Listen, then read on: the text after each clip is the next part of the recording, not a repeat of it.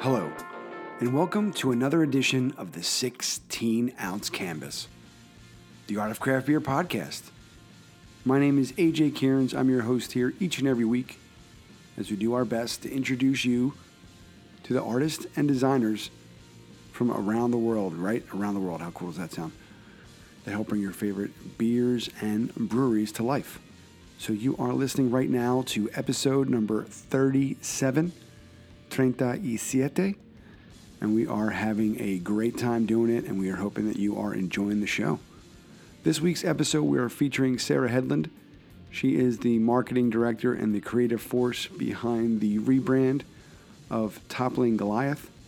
Really excited to have the opportunity to speak to her. Really great story about hard work, coming to find that she has been working towards a dream job and taking pieces of other life adventures to kind of Voltron together. Kick-ass great job with Toppling Goliath in Iowa. We have yet to visit Toppling, but it's definitely added to the list, and maybe we'll put together a map of all the great breweries that we've connected with. Maybe we'll do a little Google map action, and then one day we can kind of just hit the open road, Thelma and Louise style, without the ending. But with that said, just wanted to thank everyone who's been checking in each week. We are checking the stats, and it's really cool to see that we're growing, building ourselves a nice little community here, and word is traveling.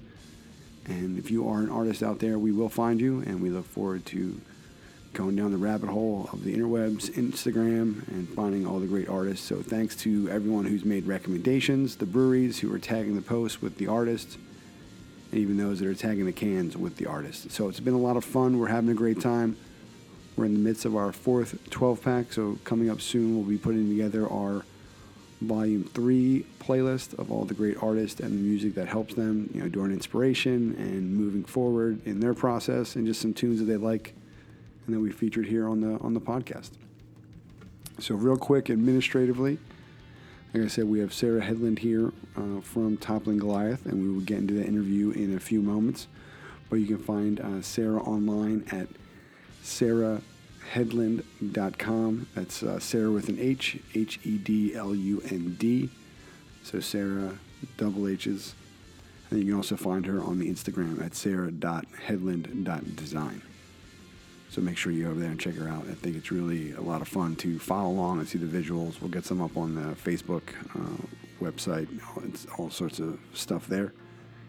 If you haven't, please follow us along on Instagram, Twitter, Facebook, all the social webs, media, platform, channel things. And we're definitely hip to those, really trying to do our part to keep it active, trying to create some new content, keep things interesting, and we're actually checking in with you via our hotel room on a business trip. So, funny anecdote: every time I travel with, we use it's called a Blue Microphone. It's a company. We use our Yeti, so we use the blackout Yeti to make to give you the radio voice to make it all possible. But literally every time I travel, if I don't check a bag, they stop me at security when they see that in my bag. They have no idea what it is. They take it out and ask a lot of questions, and then send me on my merry way. So, little TSA is doing their job, but it's we're batting 1,000 with that one. So, fun little anecdote there, sharing it for you. We take it wherever we go. So, you are listening to the 16-Ounce Canvas. Like I said, you can check us out via the World Wide Webs, 16ozcanvas.com. Same way you can find us on Instagram, Facebook, and Twitter, 16ozcanvas. And any sort of creative stuff you're putting out there, make sure to tag us, and we will get the word out, and we'll reshare it for you. So without further ado, we're going to get right into it. Episode number 37, Sarah Hedlund, Toppling Goliath, right here on the 16-Ounce Canvas. The one and only Art of Craft Beer podcast. I have no idea if that's true, but I'm going to say that just in case someone else is thinking about doing one. We're the one and only. No, seriously. But here it is. Without further ado, Sarah Hedlund, right here on the canvas. Enjoy. Hello, everyone, and welcome to another edition of the 16-Ounce Canvas, the Art of Craft Beer podcast. Really excited to have with us today Sarah Hedlund. So thank you so much, Sarah, for taking the time to join us today. Sarah is the marketing director of Toppling Goliath Brewing, and that's how we kind of came to learn of Sarah.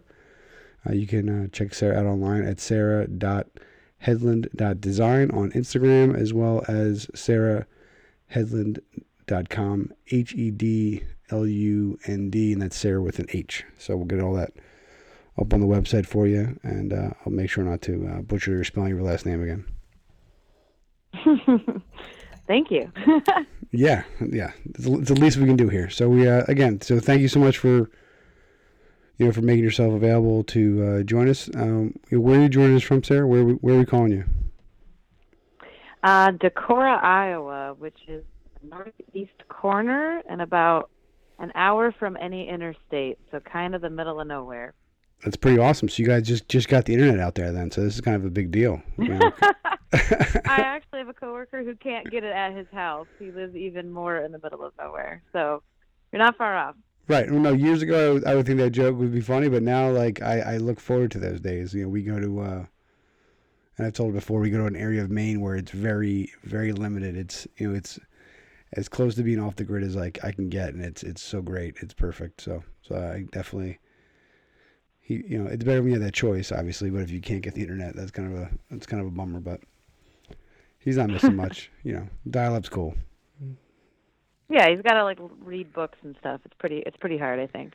Yeah, right. I mean, I think if more people had that problem, like if people had to pay for internet like in chunks of time, like you only have internet for 3 days this week, and you like choose. Like there you go. I think the world would be a little bit better. You might read something, learn something. I agree. Even as a person that runs a lot of social media sites for a company, it's finding that balance. Yeah, I agree. Yeah. Like we could all use a little time away from it. Oh yeah, my children are they're just device whores. Like it's just terrible. There's like device, and I'm like it's so easy just to give them the device and get some peace and quiet. But then it's like when that battery gets down to zero, it's like it's like the world has ended. And I'm thinking, man, it used to take me like 3 hours to download like one song off Napster. I'm like, give me a break. It's true. I'm not having any patience anymore. The kids, the damn kids these days. Kids these days, terrible. Yeah. Oh, it's terrible. I can't. I've been doing that a lot lately, and I'm really.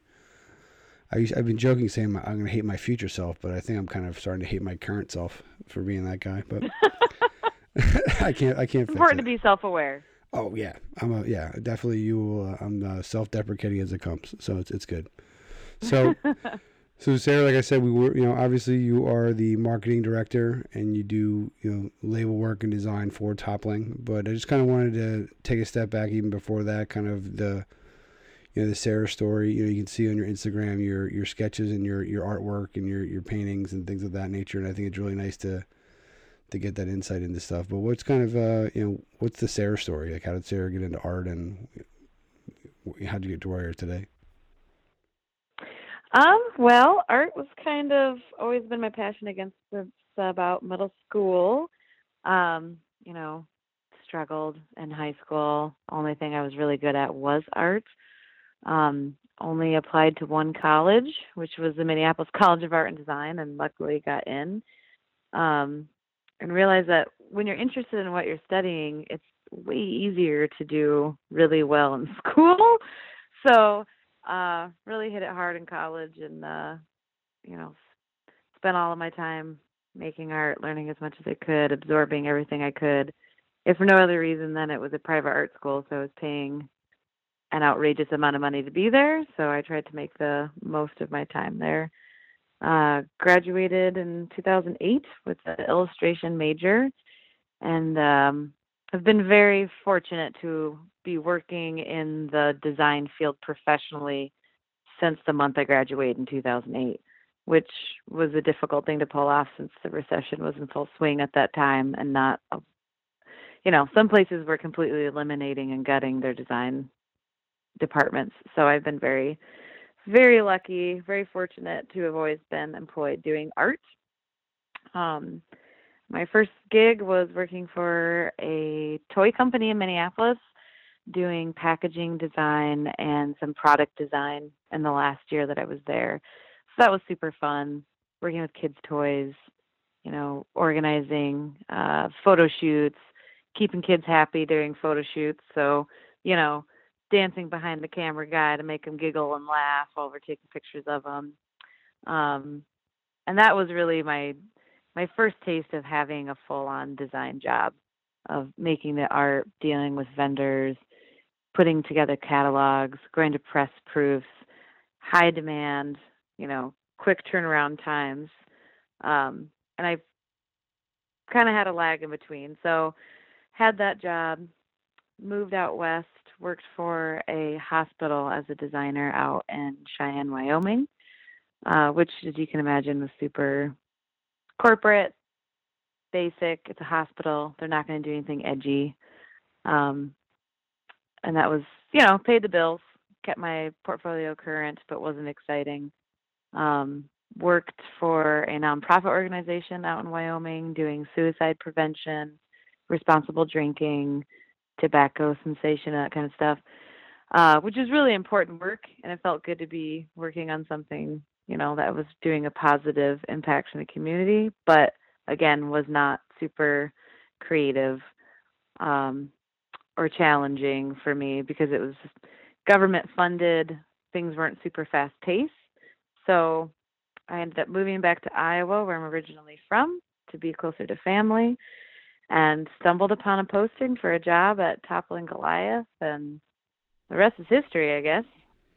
Yeah, that's a good story right there. Yeah, and I think that as somebody who went to school for marketing, I mean, that's usually the first job. You're talking about the recession. That's usually the first kind of that and design areas that get cut, unfortunately. So the fact that you're gainfully employed, right out of college, is pretty impressive, and to be grooving ever since that in and of itself is we should just stop right there and just it's pretty awesome, right? Just in your field, it can be pretty hyper competitive and underappreciated, and overworked.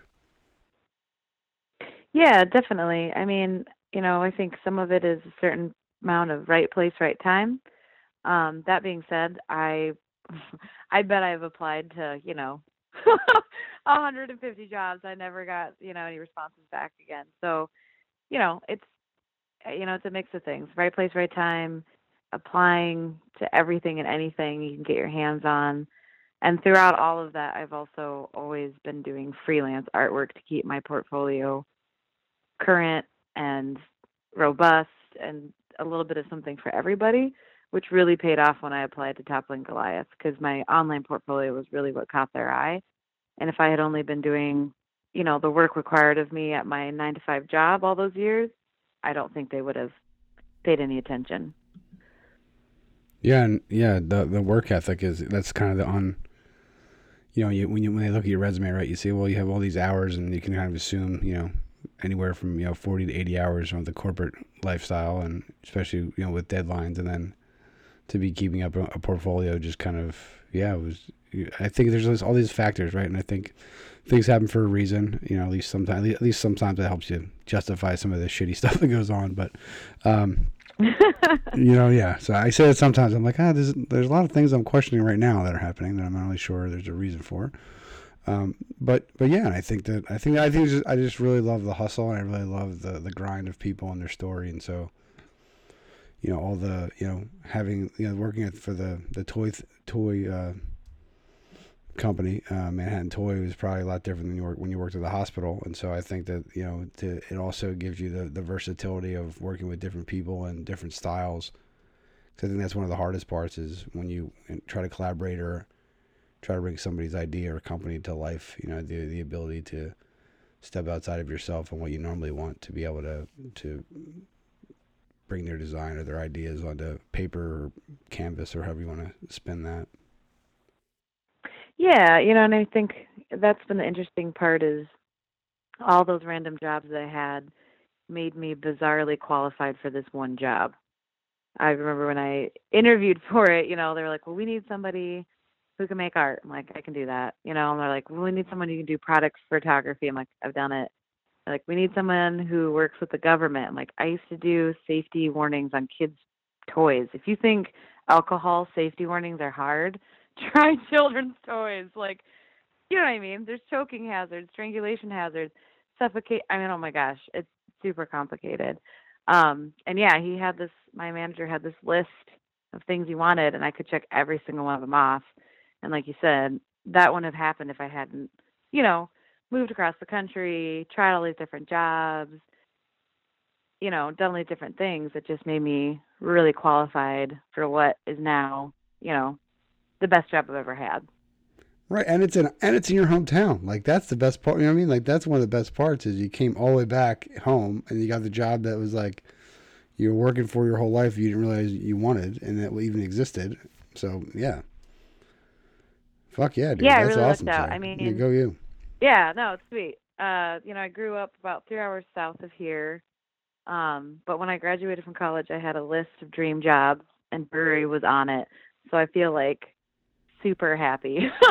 Wow. Like now I'm bucket I'm in listing. it, Yeah, and you're I'm bucket listing it and just crossing that off. Yeah, yeah. I always love those too. great. What Yeah, gotta what enjoy else you it. got on So that even on bucket those list? stressful days. Yeah, what do you got on that bucket list? I What can't. else? I have to find the bucket list. I've accomplished a few of them. Yeah. Pretty proud. I've got to do some art for some pretty fun places.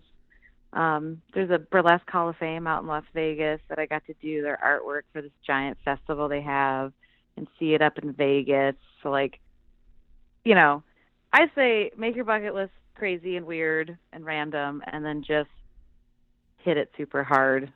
And sometimes it works out. Yeah, you got right because I'm gonna work for a brewery one day. It's like I don't know how it's gonna happen. Don't really know any brewers. Then boom, you see someone posting one day, and it's like, all right, cool. Then who knows what's next? Yeah. Yeah, in the meantime, it's I did a freelance gig for Surly Brewing in Minnesota. I did some freelance for Second Salem Brewing out in Whitewater, Wisconsin. So, that was part of it. I mean, some of it was also cold contacting people. I've done that over the years. You hear a band you like, send them an email. Say, hey, I make posters. Can I make one for you? Like, I've done that, and I've built some awesome contacts that way. And they've also referred me to other people that I've gotten gigs from. So make your list crazy is what I say, and just contact people. Worst they're going to say is no. Right. Yeah, I agree with that. I mean, that was the crazy. Yeah, when I used to have a stint in radio. I had a show for a while, and it was like I was like, man, I really am kind of, the well is dry on CDs that I have. I was getting to a ride of playing a similar show every week, and someone was just like, well, just reach out to the bands and ask them for their music. And I was like, it seems kind of needy. And then they're like, do you realize that you're playing their music? Like, you're there to help them. And I was like, oh, yeah.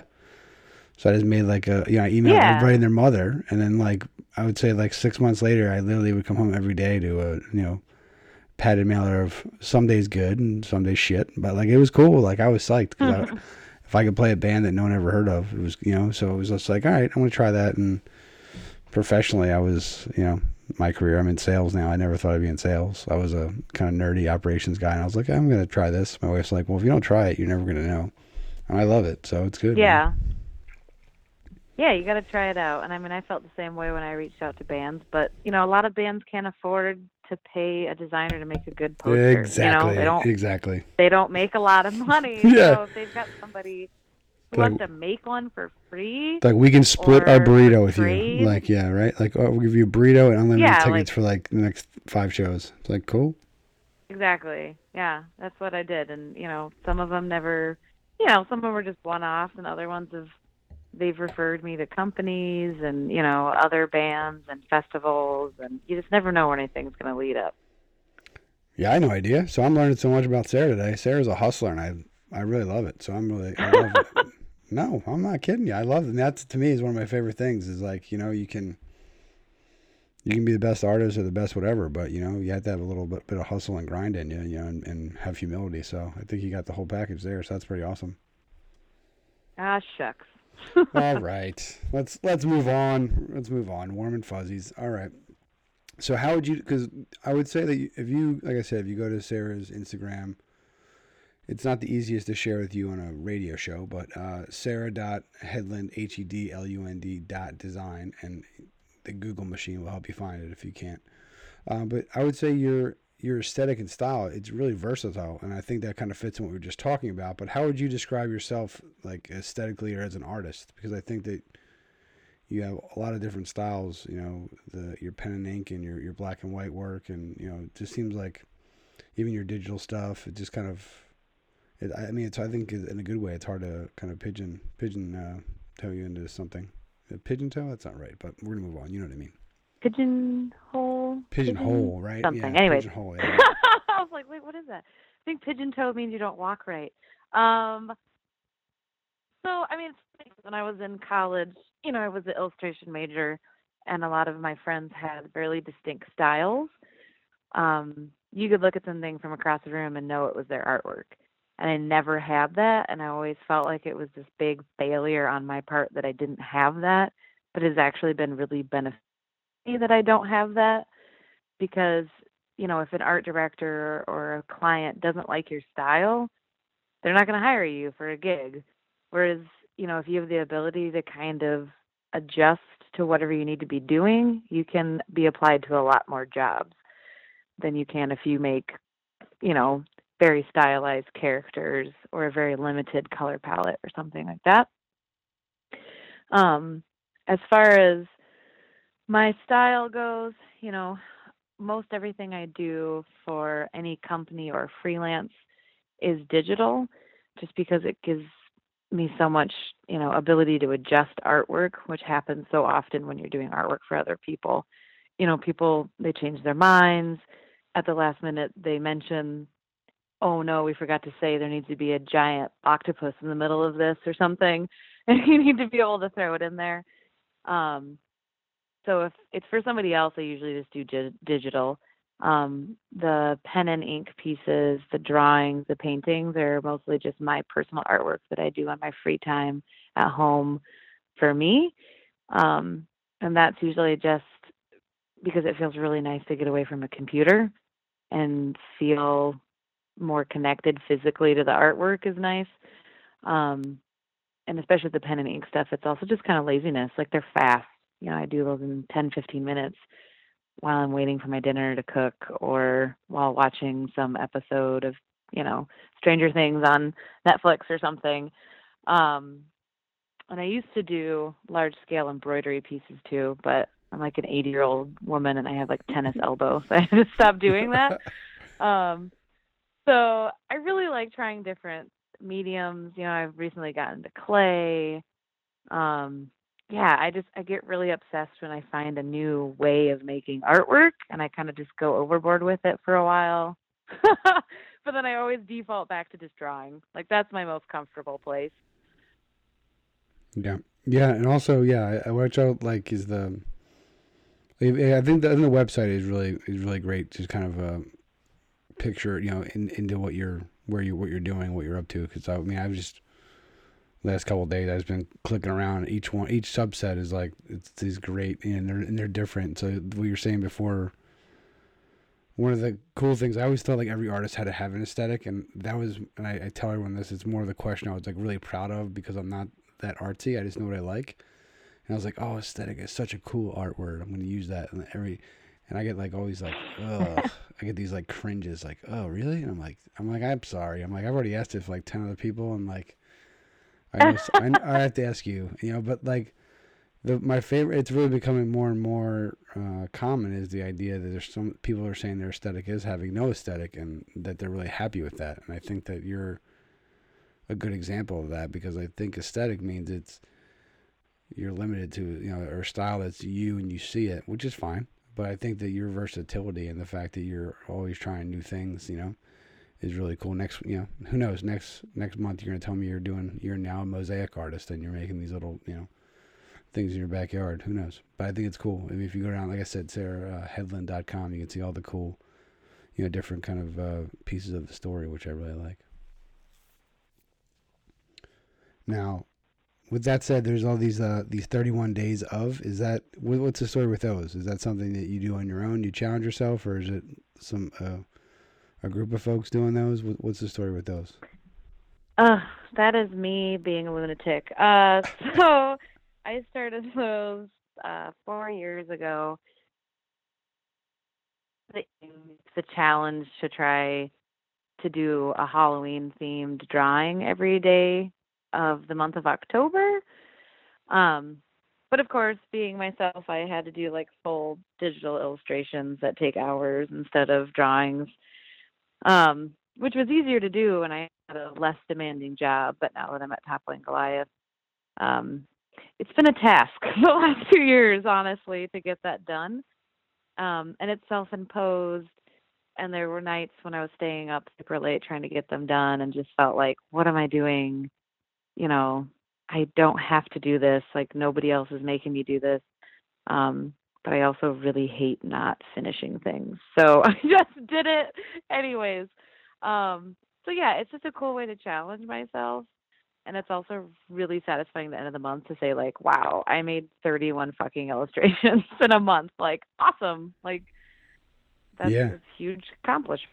Yeah, So they're pretty legit. Like yeah. they're not just like, oh, because we did. And I'm not an I guess I'm not an artist. I'm pretending, but we did work with Robbie Davis, who does Against the Grain's artwork in Kentucky. And when I Mm-hmm. interviewed him, he had a similar thing that him and some of the folks in the kind of the Louisville, Kentucky area did, and they called it Doodle or Die. And they all kind of spitballed and they came up with 30 words for the month, and then every day they would you do a doodle around that theme. So I mean, I try to do that, and I was just drawing with pencil, and it was really fucking hard. Like, it was hard, and I was just like, there'd be days A where, lot of words. well, right, yeah, oh yeah. Then the best was like I downloaded Illustrator for like a week, and so like you can see me trying to learn Illustrator, and I'm fairly tech savvy, but it just did not do what I wanted it to do. It did not do what I wanted it to do. I don't think anybody can learn Illustrator in a week, man, so don't feel bad. Yeah, oh yeah, I don't. Like, that was the thing. I was like happy that the time ran out. Like Adobe was. And yeah, it was just like I knew that I could not figure it out, and I was like, Adobe was like, your week is up, and I was like, oh, thank God, I can't figure this out. This is not gonna. You're like, this is terrible. Yeah, Oh yeah, Adobe is no joke. yeah. I mean, I've done Photoshop back in the day, and but it was just like all these different icons and all this yeah, exactly. Vector art is like, and I would talk to my art director at work, and he's like, yeah, man, vector is where it's at. Like, I'm like. I don't know, man. This is not where I should be. I'm like, so I was excited. I just went to Walgreens that night. I just bought like a box of colored pencils, and I was like, I'm gonna kick this. And it was so much. I was just like, this is my happy place. I'm like, I'm good to go. Yeah, no, I actually did not study digital art much when I was in school. I took one digital illustration class in my entire college education, and I hated it, and it didn't make any sense to me. And then I graduated, and I, was working my first job, and they were like, "Hey, you need to vectorize this." And I think I literally had to Google vectorize. Like, I was like, I don't even know what you're talking Like, about. where's that button? Yeah, yeah. Yeah, I was like, is that a button I can push? No? Okay. So, everything that I do in Illustrator has just been self-taught because I had to, like, I knew the basics of like how to open a file and save it. And that was about all I had retained from college. So, I think there's a lot of people out there that feel like they have to take all these courses, and you don't. You just have to spend time. That's it. Right. It's your time. It's like where you're putting your hours that's the whole key. But again, and Yep. since you this will be a new story to you, but it's quickly like when I used to manage the band, we made an album cover, and like I said, I was a hack in Photoshop, but I was fucking around with it for a couple of days and changing, and we sent to one of the guys and like, that's our album. I'm like, cool. And I was like, all right. And they're like, can you send us this like vectorized or high, DPI? And I was like, no. I'm like, that's it, man. They're like, well, where's all the layer files? And I was like, I don't know what you're talking about. I'm like, that's what we got. And we tried for like a week to recreate it, and thankfully they just like sent it, like they did a test print, and it worked. It was just I think maybe my by default my settings were high enough that I was able to to work. But I was like, oh, thank God, because we tried, and I was just like, I must have hit some buttons and changed some settings and shadowing, and I was like, there we go. But we can never recreate it again. So that You're was like, I have, yeah. Oh, and that happens a lot.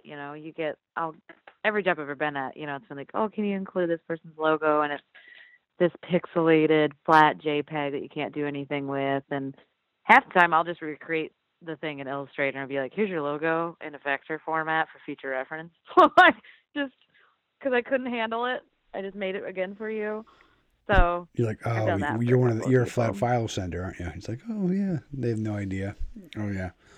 Or like we'd buy ads and it'd be like these animated GIFs, and I would spend like hours, and the file size would be so large, and they'd be like the company right back and be like, this is gonna run on a website with like 40 other ads. Like, do you realize that you cannot have this high megabytes, whatever? And I was like, oh no, and so I'd like have to cut down the the number of screens, whatever it is, the panels that animated on from like 100 to like 4, and I was like, oh, it doesn't really look as cool as I was planning. But that's why. Yeah, it's a learning curve for sure.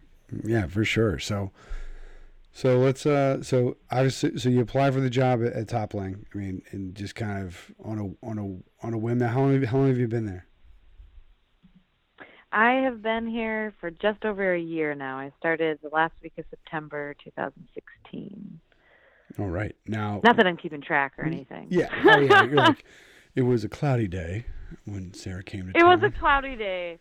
It was a beautiful sunny day. I could tell you the outfit I wore. I was pretty excited to be here. Yeah, exactly. Here, are you still there right now? Well, I mean, I'm in Decorah, so here Okay. being the royal here. Yeah, right. Well, yeah, I say the collective we. It's me. Sorry to let you down. It's just me. I'm the producer, host, the whole thing. Now, Your whole team. yeah, exactly. It just makes me feel better about myself. Is there like around that area? I've never been to Toppling, but I mean, obviously it's pretty well known in the craft beer scene. But is it locally? Is it really well known? Was it something that you were cognizant of before applying to it, or how did that kind of work out? Like I said at the time, I was living 3 hours south of here, and that's where I had grown up. And I've been into craft beer for a long time. And I had heard of Toppling Goliath, but I don't honestly think I had had any of TG beers before I applied for this job. It was just kind of, a name that I'd heard floating around. Um, and I saw the posting, and like I said, I've always wanted to work for a brewery. The job description seemed right up my alley. And then I Googled Decorah, which I had never been to, even though I'm from Iowa, and it's gorgeous. Like, it's just a beautiful town. It's actually down in a meteor crater. So the whole town is surrounded by bluffs. There's a river that runs through it. It's got a really active arts community and outdoor, like, skiing and hiking and canoeing, whatever. Just a really neat town. So I got really intrigued by that aspect of it too, because I've moved around over the years and just kind of wanted to be in a place that fit my lifestyle again. So I applied to the job, told my brother-in-law, Paul, about it, and he didn't used to be into craft beer, but I got him into it. And then he was this giant TG nerd, and I didn't know about it. And I told him I applied for this job, and he freaked out. Like, he was like, you got to get this job. You got to get me this beer. Oh, my God, if you get this job, I can get free TG beer. So he started freaking out. And then I started kind of Googling, and I was like, oh, my God, okay, this is a big deal. Like, I just thought it was some brewery. Like, I wasn't aware of, like, how big of a deal it was. Because we have standing #1 beer in the world for KBBS, and I mean, just crazy stuff, like just the ratings in some of our stouts, just you know, Yeah, shocking. yeah. I mean, Um, I've only had the IPAs. People. I mean, I have two boys. I think I have to trade both of them to get those other beers. So I mean, I do love well, my you'll have to come children. to Decorah someday, Yeah, no. and maybe Everything we I've heard is can work everything something out. I've heard it's wonderful. So I mean, Yeah, they're great. I'm an IPA junkie myself, so I'm super happy with all the IPAs that I yeah, get. yeah, But those barrel aged. and then self-serving. My wife is Sue, so I mean, anytime I can buy, like, I trade beer more than I should, and anytime, like, there's a few different breweries that have Sue beers or Susans, and so I just trade those, and I keep the bottles around just because it's like I know who's the boss around here, and just a little tip of the cap. You put it with this mess of a man. I'm like, here, just here you go. So yeah, it works out well. But You're yeah, a wise man. I try to be. I'm almost 40 years young. I'm finally learning, but it's good. Never too young, never too old. Yeah, so, I applied for the job, did some research, figured out that it was, a big deal in the craft beer world. and they had me come up for the interview, and yeah, I just got along with everybody really well. They really dug my vibe. I really liked all of them. Decor was beautiful. Obviously, the fact that we are building a brand new brewery was a very exciting aspect of getting into the company at this time. When I started, we were just putting the framework up, and this week we brewed our very first batch of beer there. So it's been a really exciting time to be at a brewery, watching this giant brewery getting built around you with a brand new tap room and everything all in one location is pretty cool. Now the vibe or the design of that place. I mean, do you have any input in that? Like I said, I've never been there, but I think that you've had your hand in a lot of, especially some of these epic labels, you've definitely, redesigned or kind of modernized some of them. And I think so that must have been exciting to be able to be part of a physical structure.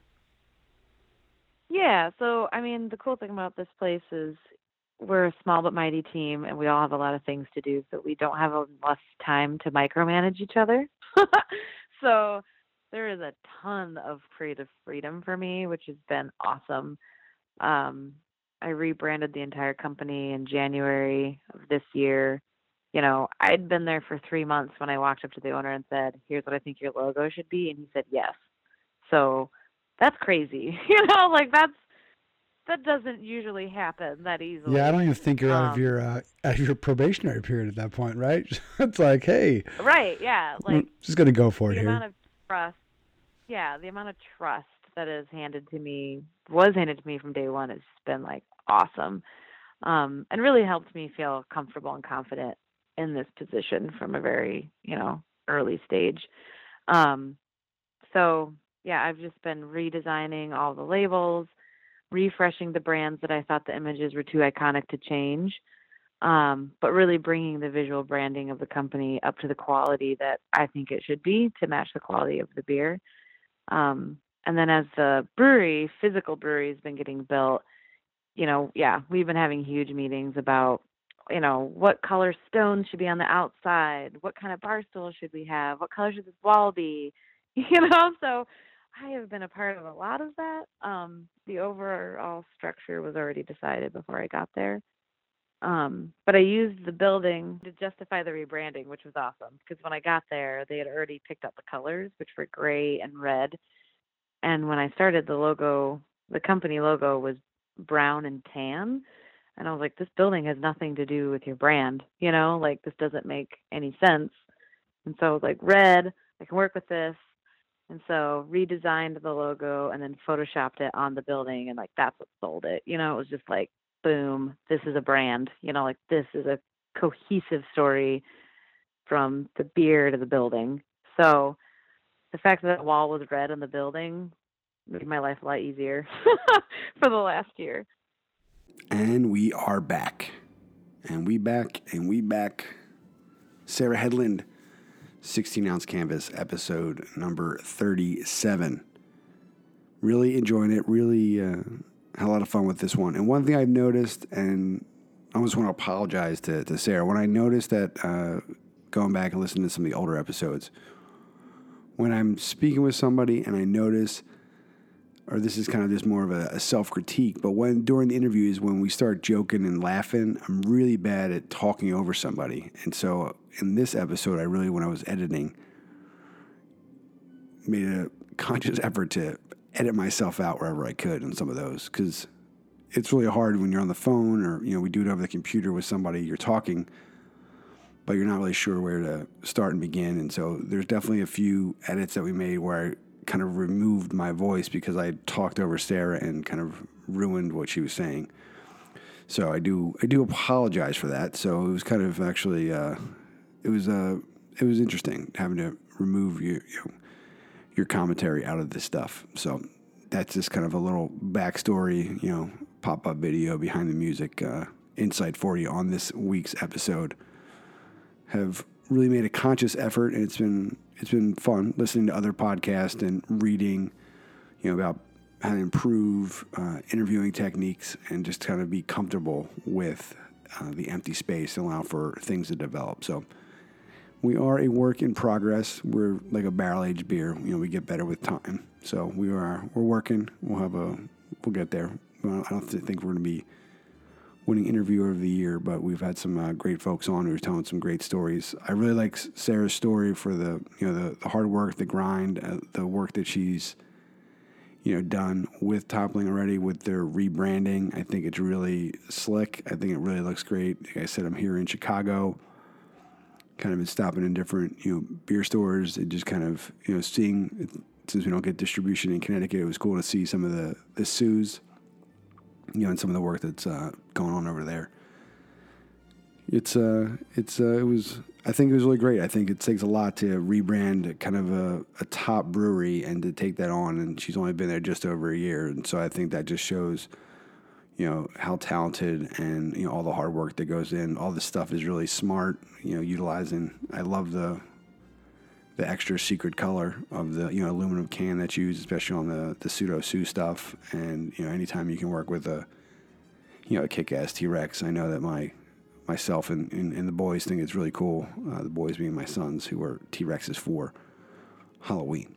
So really, really enjoyable. SarahHedlund.com is the website. Sarah.Hedlund.design is the Instagram. Toppling Goliath, tgbrews.com. You can find them on all the social sites also. They make some of the top-ranked beers in the world.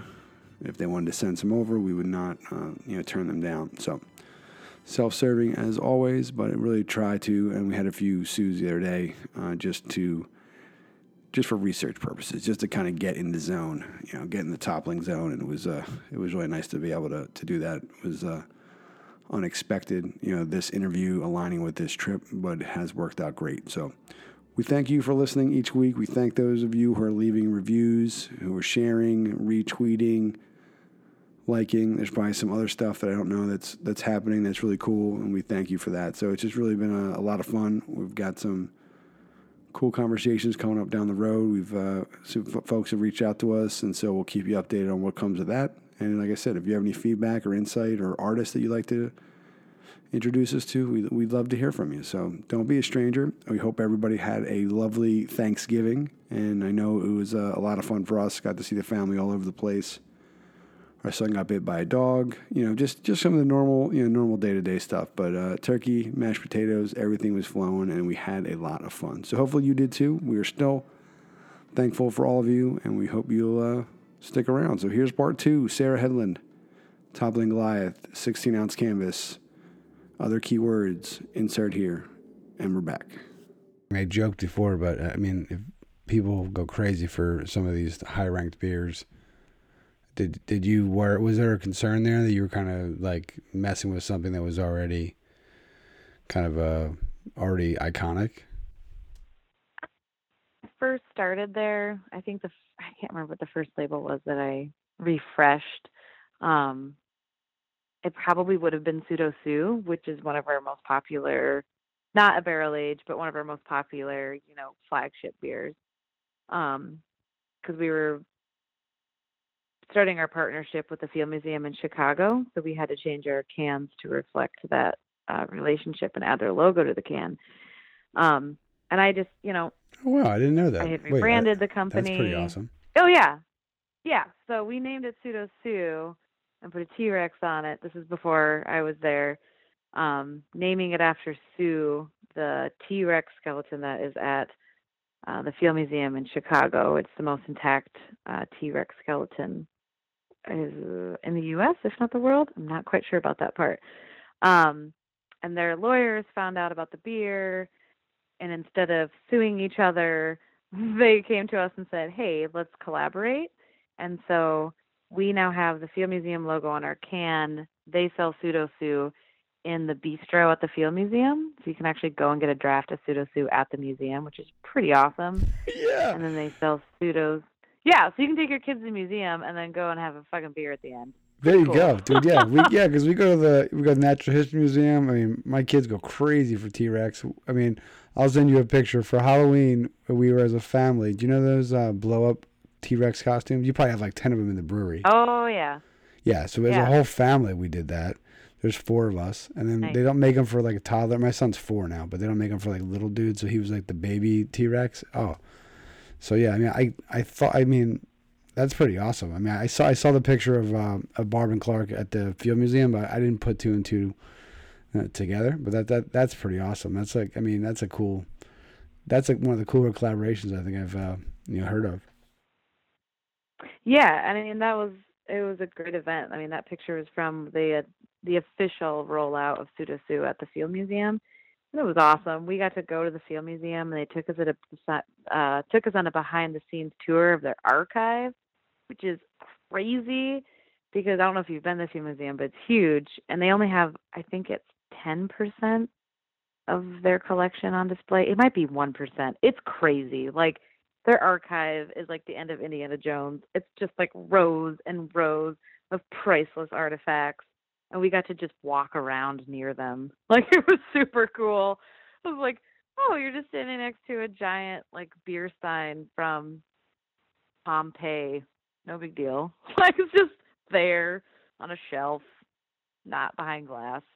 Um, yeah, that was also had some really awesome perks. Yeah, I could totally destroy all these artifacts right now, like in like a bad movie. And yeah, that's. My wife is, like I said, a 7th grade science teacher, and she would geek the hell out if she had that opportunity. So, I love Oh, it was the amazing. excitement and the appreciation in your voice. That's super cool. Yeah, it was definitely a very cool collaboration, and it's still ongoing. Um, long story short, so Pseudo was the first redesign I did, and that initial time that I said I'm redesigning Pseudo, there was definitely a look of like, okay, Who's this new don't fuck chick? it up. Yeah, right. Yeah, right. Yeah, Who? like, all right, don't fuck it up, and I was like, not gonna, you know, like, don't worry about it, it's gonna be fine. Yeah. Um, Go make and so another. that, yeah, the Beer. I image. got this. Yeah. Yeah. You guys make killer beer. I'll make you a killer can. It'll be fine. Um, so a big part of that was I kept the same color palette. I kept the same angle view of the T-Rex and then just re-illustrated it to make it really clean and crisp. Obviously, when it's translating to a can, there's printing limitations, and the old cans were just a little bit muddy and hard to read. So a lot of it's just been just cleaning it up, making it more focused, clear, something that you can read from across the room. Because that's been my biggest thing. It's like we needed more brand recognition. I wanted customers to walk into a liquor store and just be like, boom, there's my beer, like right there, and not have to search through, let's face it, the sea of craft beer that is out there right now. So that's kind of been my main focus is just, visibility and brand continuity since I started. And it's cool because with the Pseudo, there's all these different kind of variants or however you want to say it. This dry hopped or double dry hopped or this what have you, and they're all unique but the same. I mean, obviously that makes sense. Like it's like this base of the of Sue and the Rex, but like they're all different, which I love. I just love that. Like it's kind of you can tell they're family members or cousins or however you want to look at it, but they all have their own unique kind of like twist on it, and it's really great. I just think I think it's really awesome. Yeah, because in the past, I think they had I don't even know that I don't think we had separate labels before for all those variations. So that's been a new thing too. And I think it's been really exciting for customers to be able to see that's mosaic Pseudo, that's double dry hop Pseudo. Because yeah, it's just such an iconic brand for us. So yeah, that first redesign, there was definitely a little bit of like, all right, let's see what you're gonna do. And Who hired? that, Yeah, who hired her? It's like, what does she go. think? Right? It's like, yeah. Yep. And ever since then, it's just kind of been do your thing. Well, right. So It's like nice. yeah. Once you kind of like run that gauntlet, and you're like, oh, that brand, which was our one of our flagships, like to be in that flagship category and be like, I'm gonna tweak this, and then people be like, oh, damn, all right, cool. It's like that was kind of like you didn't need to really after that point. It was kind of like, yeah, all right, whatever she wants to do, I'm down with that. It's like, hey, you should get a haircut and you should wear a different shirt. It's like, hey, Sarah's got the look, whatever. I like the use of the aluminum can too, because like the aluminum of the can to make the dinosaur, pop out. It makes me even more of a, not that T-Rex really needs help on the badass category, but I really think that it looks really great. Thanks. Yeah, with the cans, you have a limitation of 6 print colors. And so by using the can color, you kind of cheat and get a 7th color. So was trying to kind of use that to our benefit, that limited color palette. And then I actually just redesigned all of our other flagship cans, and we got the pilot cans in this week, and they're gorgeous. So keep your eyes out. There's going to be super sexy cans coming soon. I rebranded all of our flagships, so pretty exciting stuff. That is exciting. So have they already gone to the was it the TCB, or is that the next step? Have they already been approved? Already gone to TTB, been approved. Already gone to Ball, and they just sent me the print proof of the cans. Yeah. See, I know the lingo. I'm down. I'm becoming one. Yeah, of you. look at you. You know what the TTB is. That's yeah, cool. right. And the six colors thing. It's good because of you guys being in distribution, you're limited. But I've noticed that's been the cool thing too.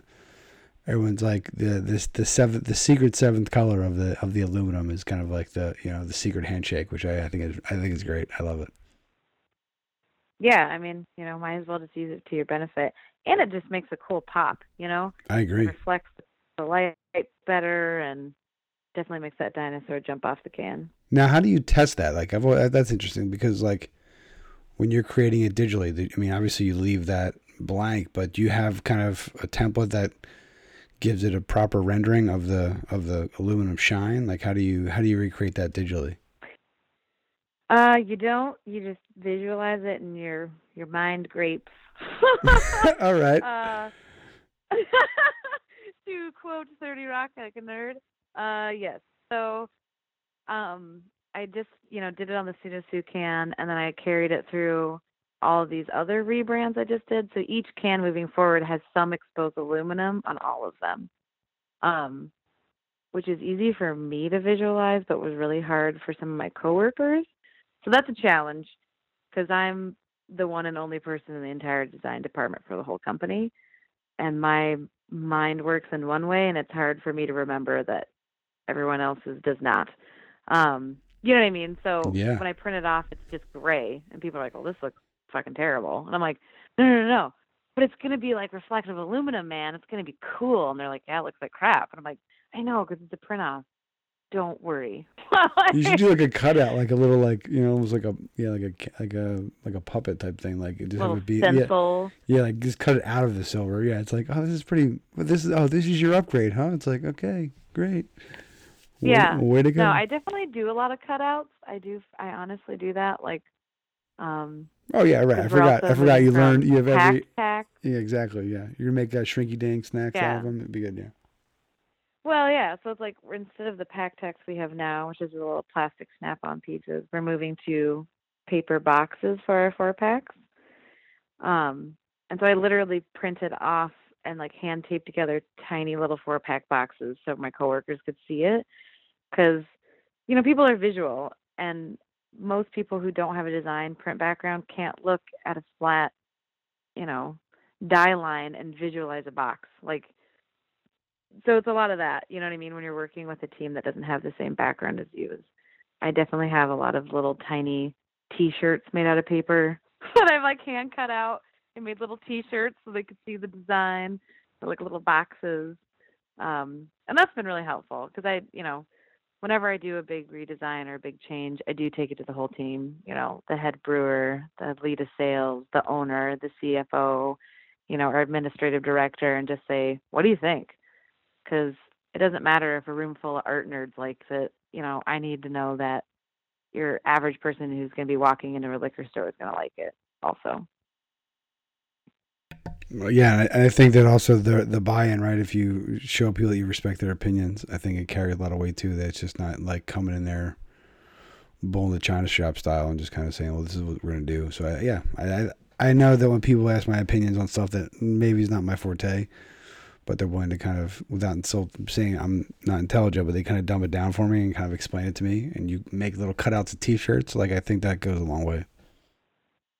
Yeah, definitely. Well, and the thing is, some of my coworkers that when I started, they said, I don't know anything about art. God, now they're coming to me and saying, you should really think about it because I think the opacity is too low on this. Like they're getting so much better at it. You're like, what did I create? I created a monster. Have really good instinct. Yeah, well, and some of them have really good instinct, and it's just been helping them learn the vocabulary or how to express, like you said, you don't know, you don't know what you like, but you know when you see it. And so a big part of that is helping people build that vocabulary to how to communicate. You don't like it, but why? Is it the colors? Is it the layout? Is it the way that I drew this, flying warrior woman through space? Like, what is the issue? So Right. Yeah. it's it's been great. Yeah. For me, a lot of times there was not so much anymore, but it's because I'm colorblind, so I'm not I won't give feedback on colors all the time. So I definitely know when I'm like, I'm not gonna put my foot into that one because I'm not even sure if that's what color I think it is. I'm okay with that. That's good. Yeah.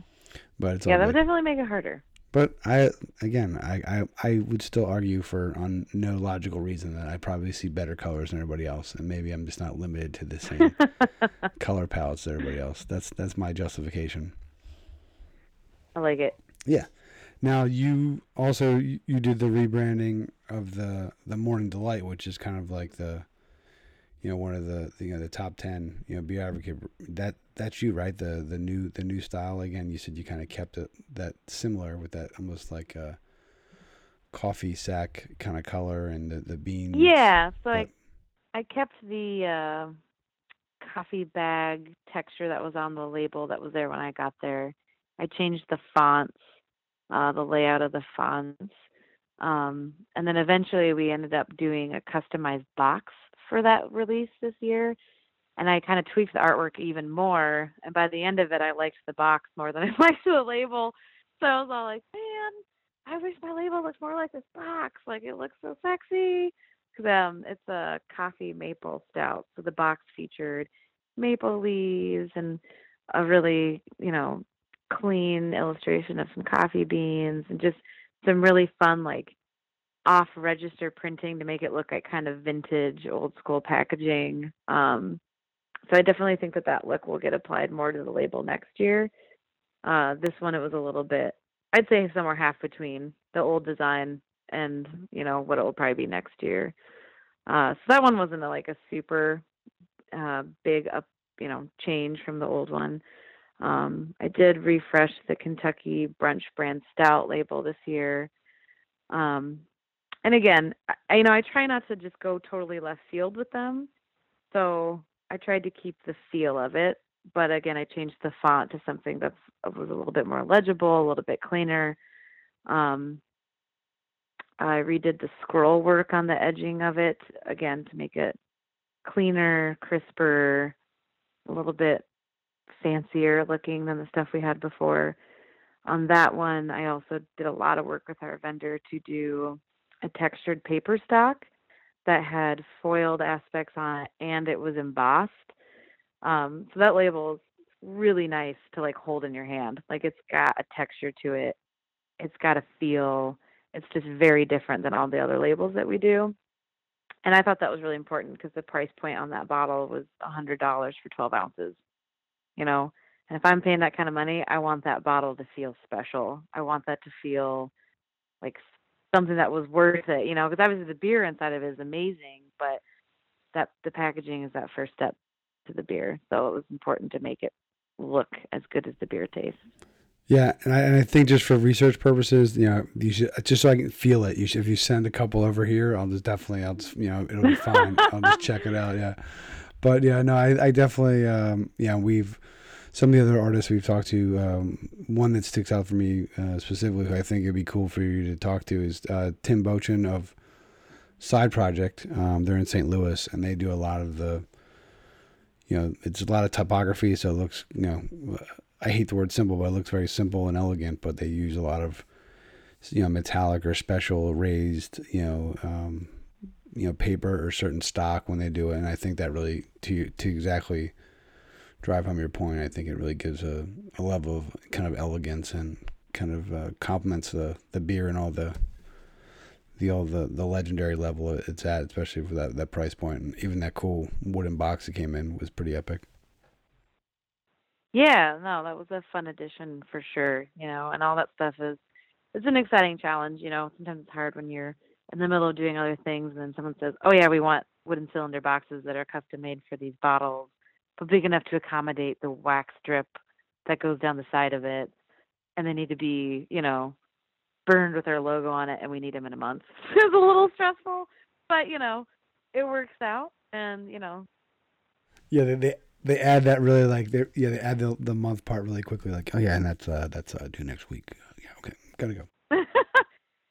yeah, the nice thing is, we're all super used to it. So, I mean, we're just, all of us are super busy and, wear a lot of hats and do a lot of different aspects of different, none of us have one job and stay in that little corner and just do that one thing, which can make for some crazy days, but also makes us all really, versatile. Yeah.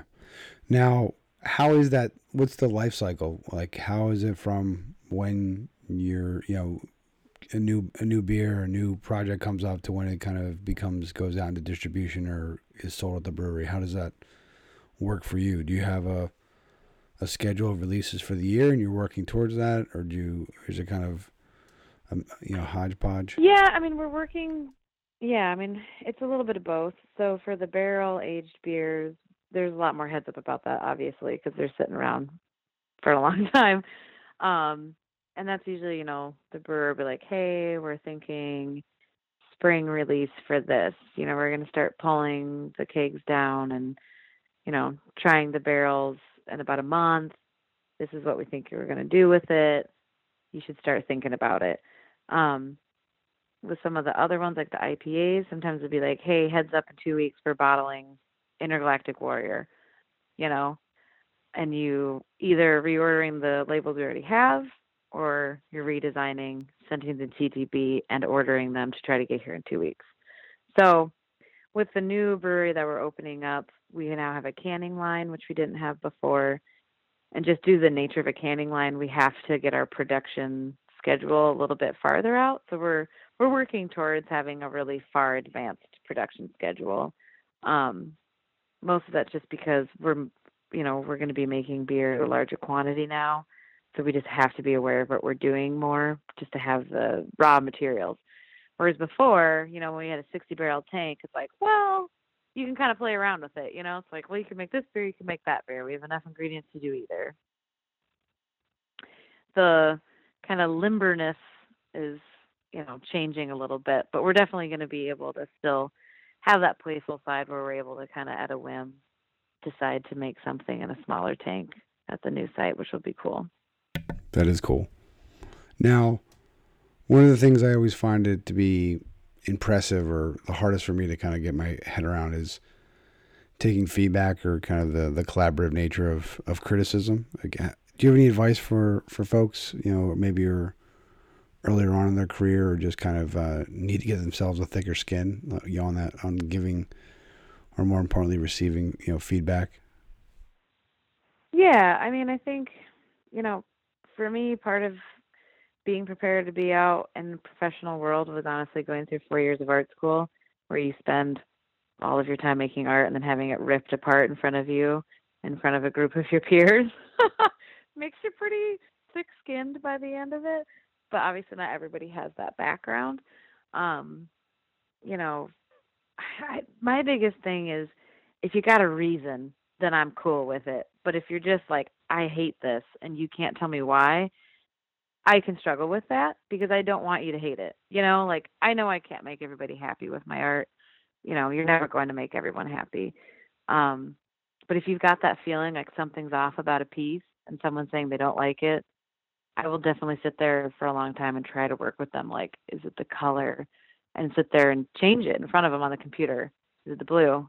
Is it this? Should I move it over there? And, I've had some really great improvements happen doing that with people, just really being willing to sit there and move stuff around. Save your file first, of course, but move stuff around and just see what happens. That being said, you have to also have the ability to know that if you're in that position, you're there for a reason and because you know what you're doing and you have the background to know what's good and what's not good. So don't let people talk you into using Comic Sans or something, or Papyrus, some terrible font that you shouldn't be using. But yeah, you got to be open to criticism. open to people's suggestions, but also knowing when to walk away from them. Don't get bogged down in trying to fit in what 5 different people want in a piece of art, because it'll be a hot mess in the end, you know?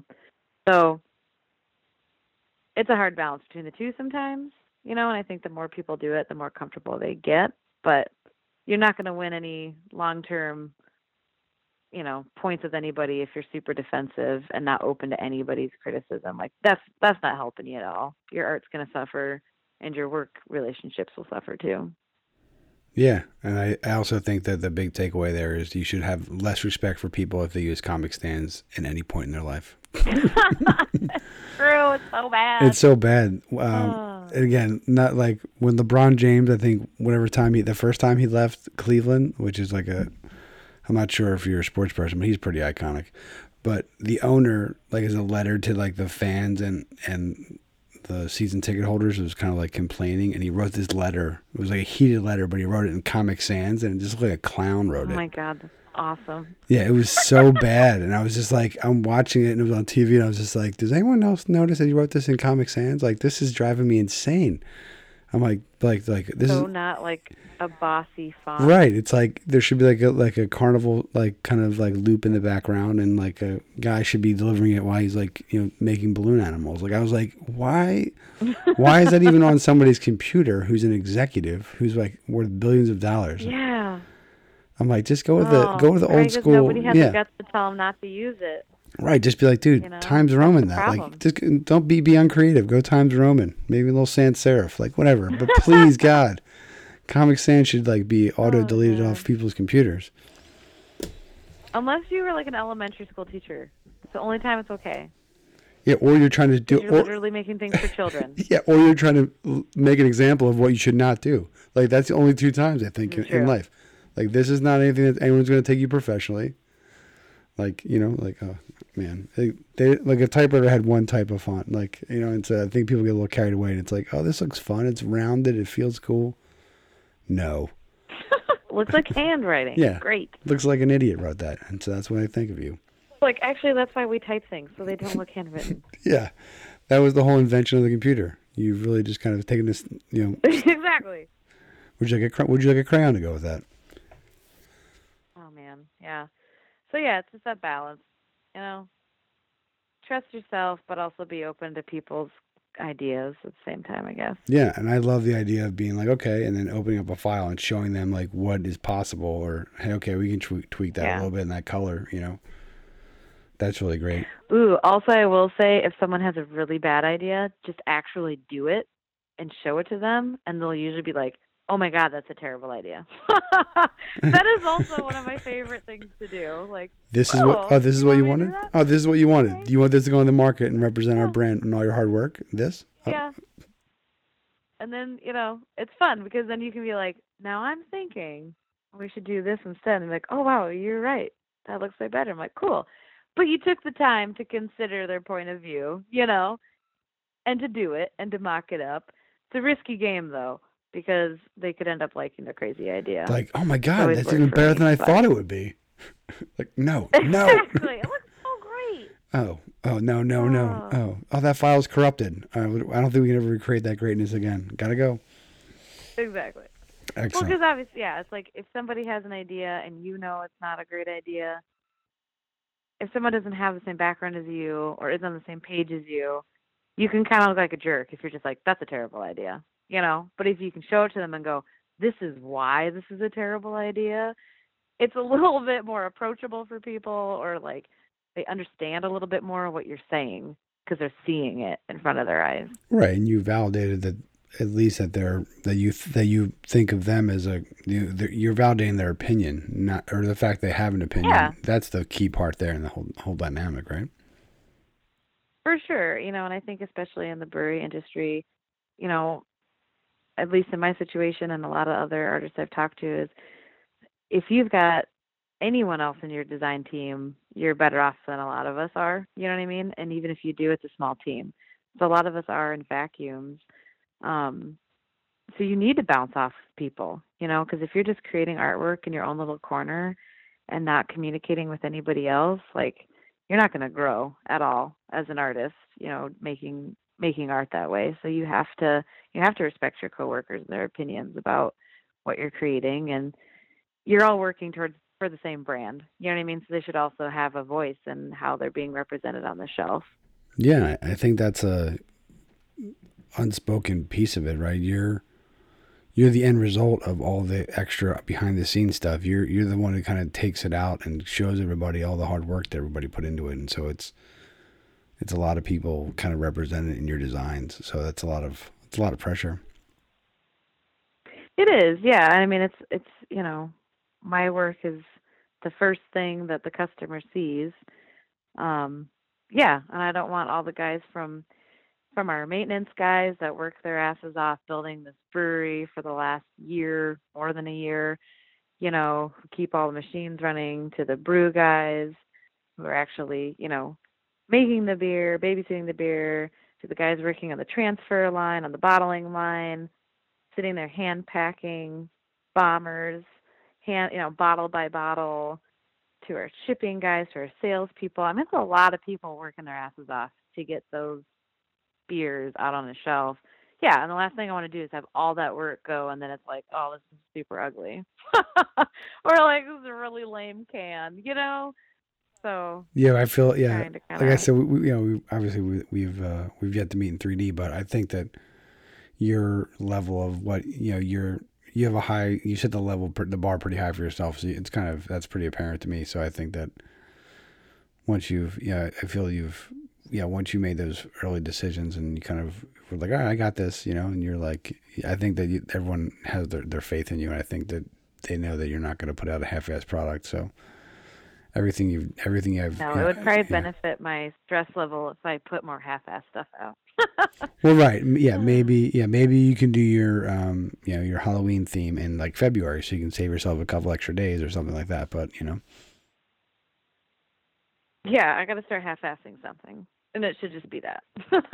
The Halloween illustrations can be half-assed. or just draw them. Just try to maybe just. That might be what happens moving forward.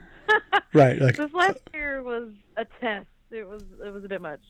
Yeah, exactly. It hadn't been your job just about a year, and you're like, I'm gonna keep this up. Like, hey, drawing is still hard, so yeah, I definitely see. We'll see what the 31 days is of next year. We'll see where you go with that. Yeah. Stay tuned. Dun dun dun. All right, so just a couple more easy ones, then we're gonna be off. But being, like I said, working for the great brewery that you do, Toppling. What are some of your favorite beers? In house or outside that you're enjoying?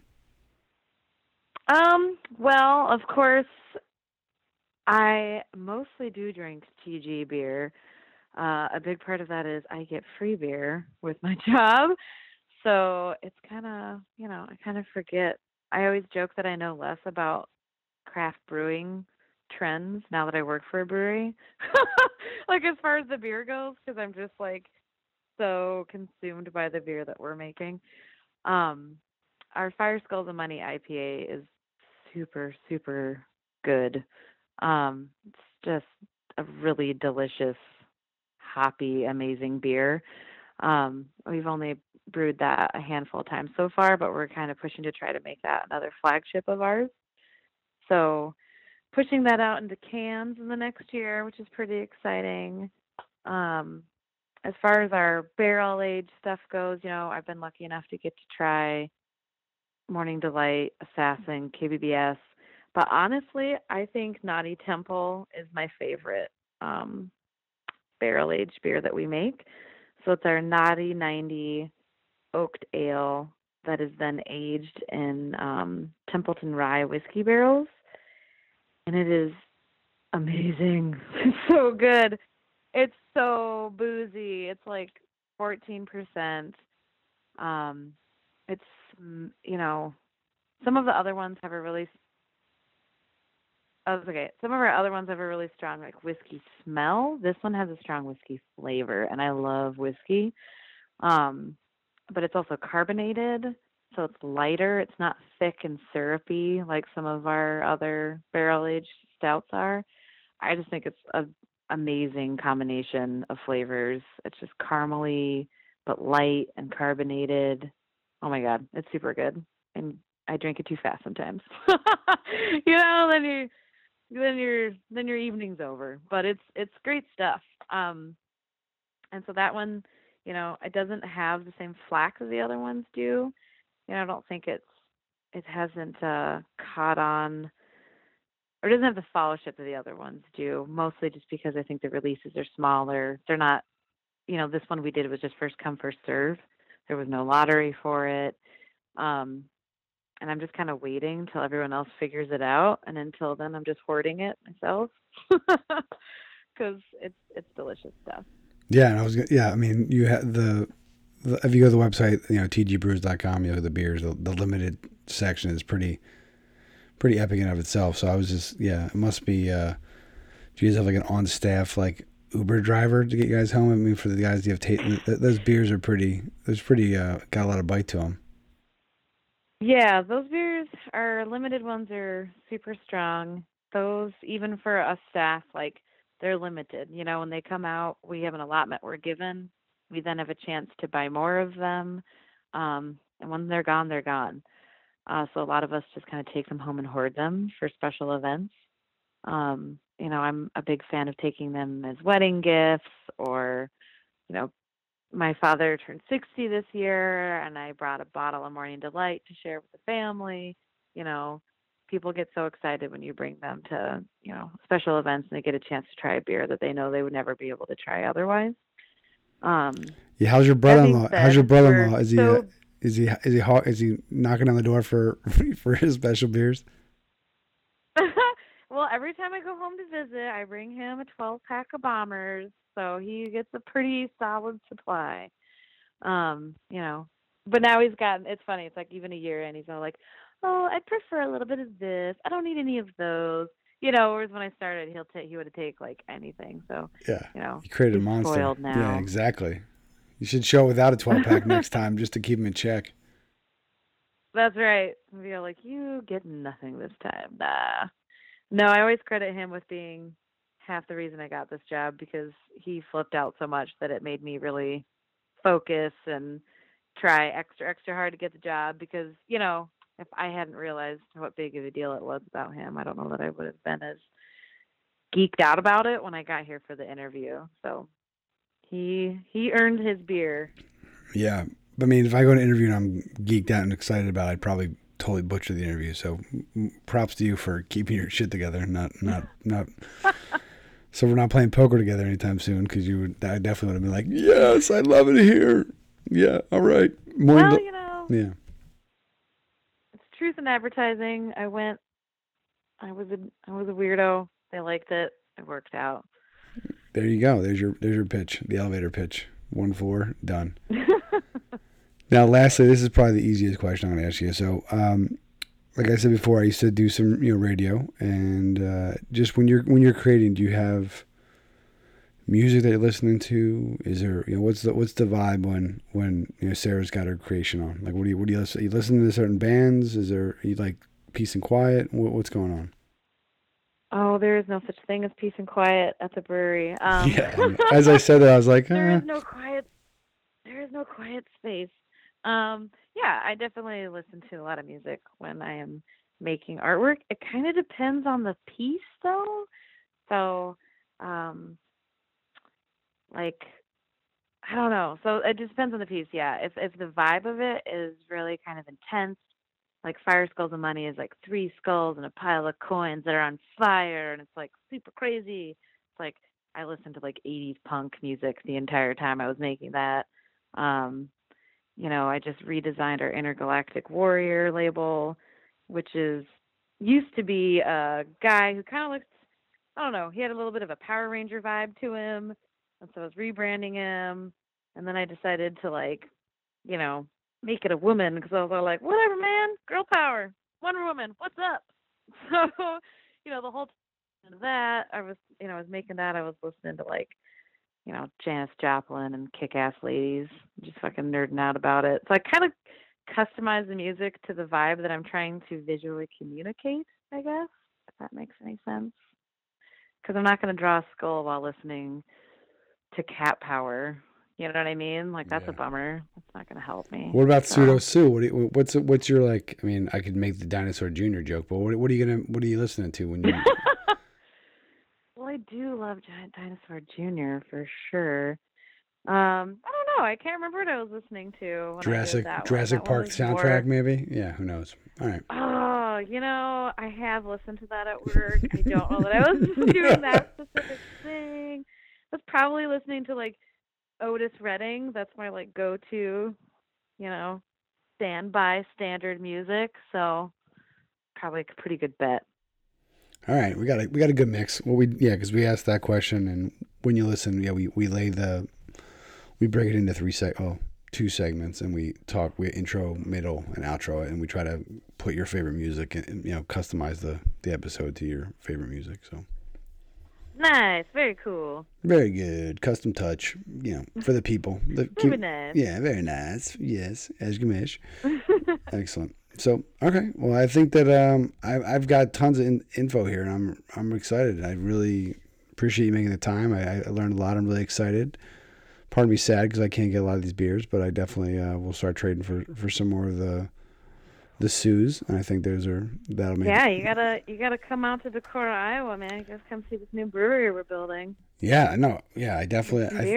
I would love that. That's one of the things I think that my hope is during this process, just to meet like a camera guy, and I've got plenty of invitations at Beers and 3Ds of folks, so I would just love the idea of renting like a convertible, driving cross country for a week or two, and just like stopping in all the breweries and meeting everybody, like having the beer in 3D and just kind of like checking it all out. So I definitely would love to take you up on that.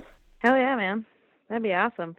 We definitely had some people come out and do those video podcasts and stuff and interviews, and we're always happy to have people come by and do stuff like that. It's super fun for us to meet people like you and hear what people are doing and show people around and enjoy some good beer. And for me, at least, as a artist, it's super cool when people are interested in talking to the artist behind the packaging, because there's such a huge influx of craft beer right now, and there's some really awesome artwork being made. So I'm glad that there's people out there like you talking to thank you, art nerds, and getting it documented.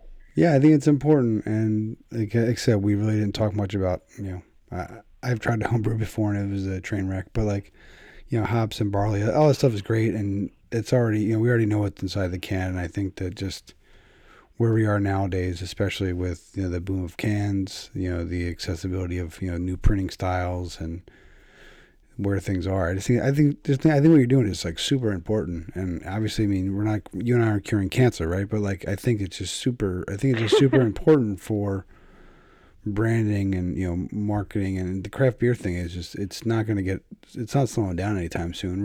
We've already peaked at the year over year, and so, and the cool part to me is, right, your Toppling already has, two of the top beers in the world, right? And you could argue maybe 3 or 4, and they decided to take it to the next level and and bring you on and rebrand and go bigger and go better. And so like that's a conscious choice that they're making, and it's great. I think it's really awesome. And so why shouldn't you focus? People know all the different brewers and they know the different hops and stuff. Why shouldn't people learn about the artists who really kind of turn their heads or bring it to life? So I think it's really important. Yeah, couldn't agree with you more, man. Like I said, appreciate the spotlight on all the artists. It's pretty cool to see it happening. Well, I thank you, and I think that and hopefully dive into the archives and check out some of the cool stuff on iTunes, wherever you podcast, and we definitely are trying to get meet as many folks as we can, and from the United States and around the world. So we'll see where it goes. We got some big ideas, and I'll tell you about them offline, and we'd love to have you in the mix once it comes to fruition. All right, man. Sounds great. All right. Well, you have a good night, and thanks so much, Sarah. It was definitely a pleasure, and I really look forward to connecting in the future. Yeah, thanks for including me in your program. No brainer. Easy. That was one of the easier things I've done. So thank you. Yep. Bye. And there we have it, folks. Another edition of the 16-ounce canvas, the Art of Craft Beer podcast. I want to thank Sarah for taking the time to join us. Really enjoyed learning about her story, the hard work that went into kind of becoming the marketing director, and just kind of the perspective. I really applaud what they're doing at Toppling, the willingness to allow her to rebrand. Allow is a shitty way to say it, but I mean, that is her job, but just kind of the faith that they put into her, really you can see that in the new work. The new cans are really pop, they're really clean, and it's really exciting. And anytime you can work with a dinosaur, I mean, that's just kind of a no-brainer. Pseudo Sue and the whole T-Rex family is just kind of great to see that. And like I said, recording this in Chicago, I stopped in a few extra beer shops to see kind of the work in action, and it was really just great to see the new offerings, the Galaxy Dry Hop Sue and a few others that were just really kind of literally popping off the shelves. So it was really exciting to see that. It was a really great opportunity to talk with Sarah. I definitely am going to take her up on the offer at some point to head my ass out to Iowa and meet everybody there. So, putting you on notice there, Toppling crew. We'll be visiting in the future. And just really, I really love everyone's story. I like the hard work. I like the encouragement. I like the advice for somebody who's maybe up and coming. And if you look at it, really, it's just some of the parts that, the other jobs and work that Sarah did led her to this job, and she could not be more excited to be there. The work is, speaks for itself, and it's really an exciting opportunity. So hopefully you took that away from this episode. I think that if you're trying to do something, maybe you're in a shitty job now, or getting yourself into or out of a situation, and take each job and try to make as much of it as you can, and who knows what tomorrow will bring for you. But I want to thank you again for another episode. We're 37 in the books. 37, and we are having a great time. So it's really been a great opportunity to meet some amazing people from around the country, and we're going to continue to do that and meet some folks from around the world. So this is the 16-ounce canvas, the Art of Craft Beer podcast. My name is AJ Cairns. I'm your host here each and every week, bringing you a new flavor, a little niche here in the craft beer scene. And just do us a favor. You hold that bottle, hold that bomber, hold that can in your hand. Give us just a little second more to realize all the hard work that went into that, all the, love and extra, hours that were put into making that label. Yeah, it's a lot. It's a lot of hours, a lot of time. And there's some great people behind that, and we're going to do our part each week to introduce you to those folks. Remember also that the breweries care. They don't need to. The key is what's inside the bottle. That's their, end game, but they really, are taking the extra step with the branding, with the design, and make it a little more exciting for you. So it is a great opportunity. So hopefully you learn a little something new. Hopefully you have a new appreciation for Toppling, and maybe you're thinking of which of your children that you can trade for some of those high ranked beers. So we do not approve of that, but we do understand. And if you are trading Spawn for KBBS, it's AJ at 16ouncecanvas.com. Give us an invitation. We'd love to try it. We'd love to join you. And so thank you once again. Until next week, this is the 16-ounce canvas. This has been Sarah Hedlund. Sarah with an H. Hedlund.com. Sarah.hedlund.design at Instagram. 16ouncecanvas.com and 16ounce canvas on all the social sites. So get in touch. I'm AJ. That hasn't changed. We'll be back next week, and we thank you so much for your time. Until that point, have a cold one. Enjoy it. Look at it right before you throw that beautiful piece of art in the trash, and you'll realize that all these great folks that went into it. And I think Sarah did a great job discussing all the different members of the team who worked their asses off too. So until next week, we thank you. Have a great one. Cheers.